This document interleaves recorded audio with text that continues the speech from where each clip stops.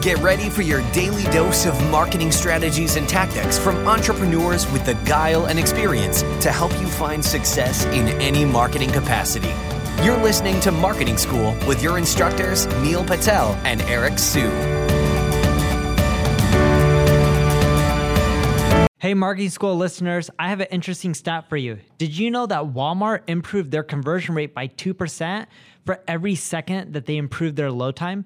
In other words, website speed helps with conversions. In addition to that, Google uses it to determine where your site ranks in their index. So the faster your website loads, the higher you'll rank.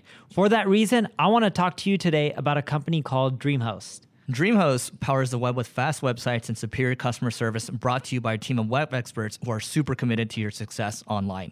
We've worked with them to create a special offer just for Marketing School listeners. All you have to do is go to dreamhost.com/marketing school to learn more and get your website online today.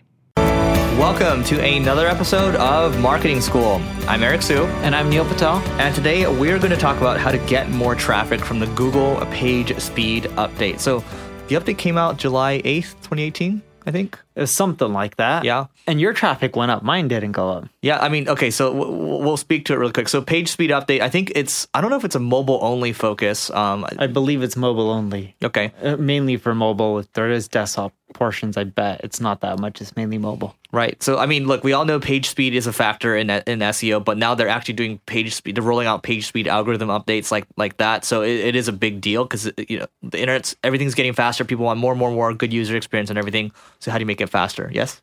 Yeah, but the problem is the reason that they have this update is the internet isn't faster everywhere for a mobile device. It's true. It doesn't matter if there's 4G, 5G, 6G, whatever comes out, LTE squared, You'll be in some areas that just have crap reception. Like, what are you going to do? If the site loads slow, you're screwed. Yeah, so I don't think we know how that specific update works, but I think what we can speak to is what you can actually do to make your site faster. And I remember I was at this conference in Poland, and I was with a bunch of developers, and then they're just looking through my site, and they're like, "Dude, Eric, your site is freaking slow, right?"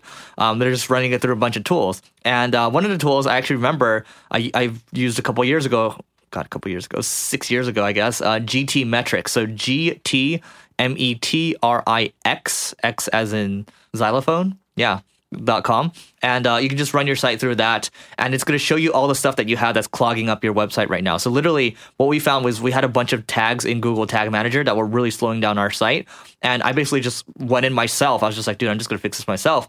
I just started pausing a bunch of stuff. Okay, lo and behold, our score went from an F to I think like a C+ or something on GT Metrix. It's not amazing, but it did go up. So just making changes, taking control of the things that you can control. And one piece of it is you as marketers, you probably have a bunch of extraneous tags sitting around in Google Tag Manager. So go in there and maybe start digging around. And you probably have some other stuff, some other elements that are slowing your site down.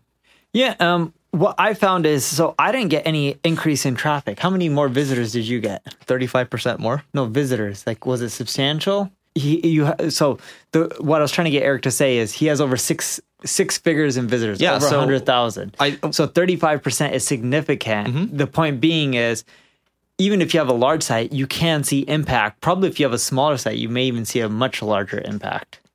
I should probably check the other sites. Did you check your other sites? Yeah, I got no increase in traffic. My sites all load pretty quickly, at least from what we tested. We've optimized them as much as possible, and we haven't seen much of an increase, but we also rank quite fairly high within the industry. I hope it stays that way. And in general, we're using Google AMP, right? That helps. What else are we doing? We use a CDN network, Max CDN. That helps. So that way your content's distributed all over the world. So if someone in India is coming to visit your site, it loads from a server in India versus it pinging back all the way to the United States. The other thing we do is use lazy load. So as someone comes to the site and as they scroll more things start loading up. That improves the user experience. We constantly clean code, like whatever's just junk. We don't just keep changing and updating our existing WordPress themes or sites. We make sure we're doing it in a clean, efficient manner, because if your code is ugly, it'll slow down your whole site. And of course, we make sure we compress our images as well and reduce our JavaScripts, right? If you have like 50 tools that you're using and they all have JavaScripts on your site, it's going to slow down your site. Right. And Actually, to Neil's point, he was talking about clean code and all that. And I was just thinking about, it's not directly related, but you talk about, technical debt. And when you start to, fill things up with a bunch of random code and bad links coming to the website, just all this stuff starts to like overflow, and you just have a bunch of, for the lack of a better word, crap. I was talking to someone today. Their site, they went from 500,000 visits a month. They're on track to drop 50%. And there's 2 updates that hit, actually. So there was one July 8th, and then a month before that, there's another update that hit. It was just boom, boom. Okay. So make sure that you are, Neil and I talked about a couple episodes ago, you're tending to your garden. You're making the most of what you have already. You're not neglecting things, and you're not constantly chasing shiny objects. Even though on this podcast, we talk a lot about shiny objects, it's important to make the most of what you have already. 80-20 rule, right? Look at the things that work, and then, then go experiment on other stuff, maybe for a little small percent. Yeah, if you speed up your site, you should do well with the update. You may not get more traffic, sadly, like I didn't. Or you could be in a position like Eric where you do get traffic. It just depends on where you are and, the keywords you're going after. It varies. In general, for me as well, almost all my traffic is still coming from desktop. So, we don't really see much of a mobile traffic footprint in the first place. All right. So that is it for today. Go to singlegrain.com/survey to help us improve this podcast for you. And we'll see you tomorrow.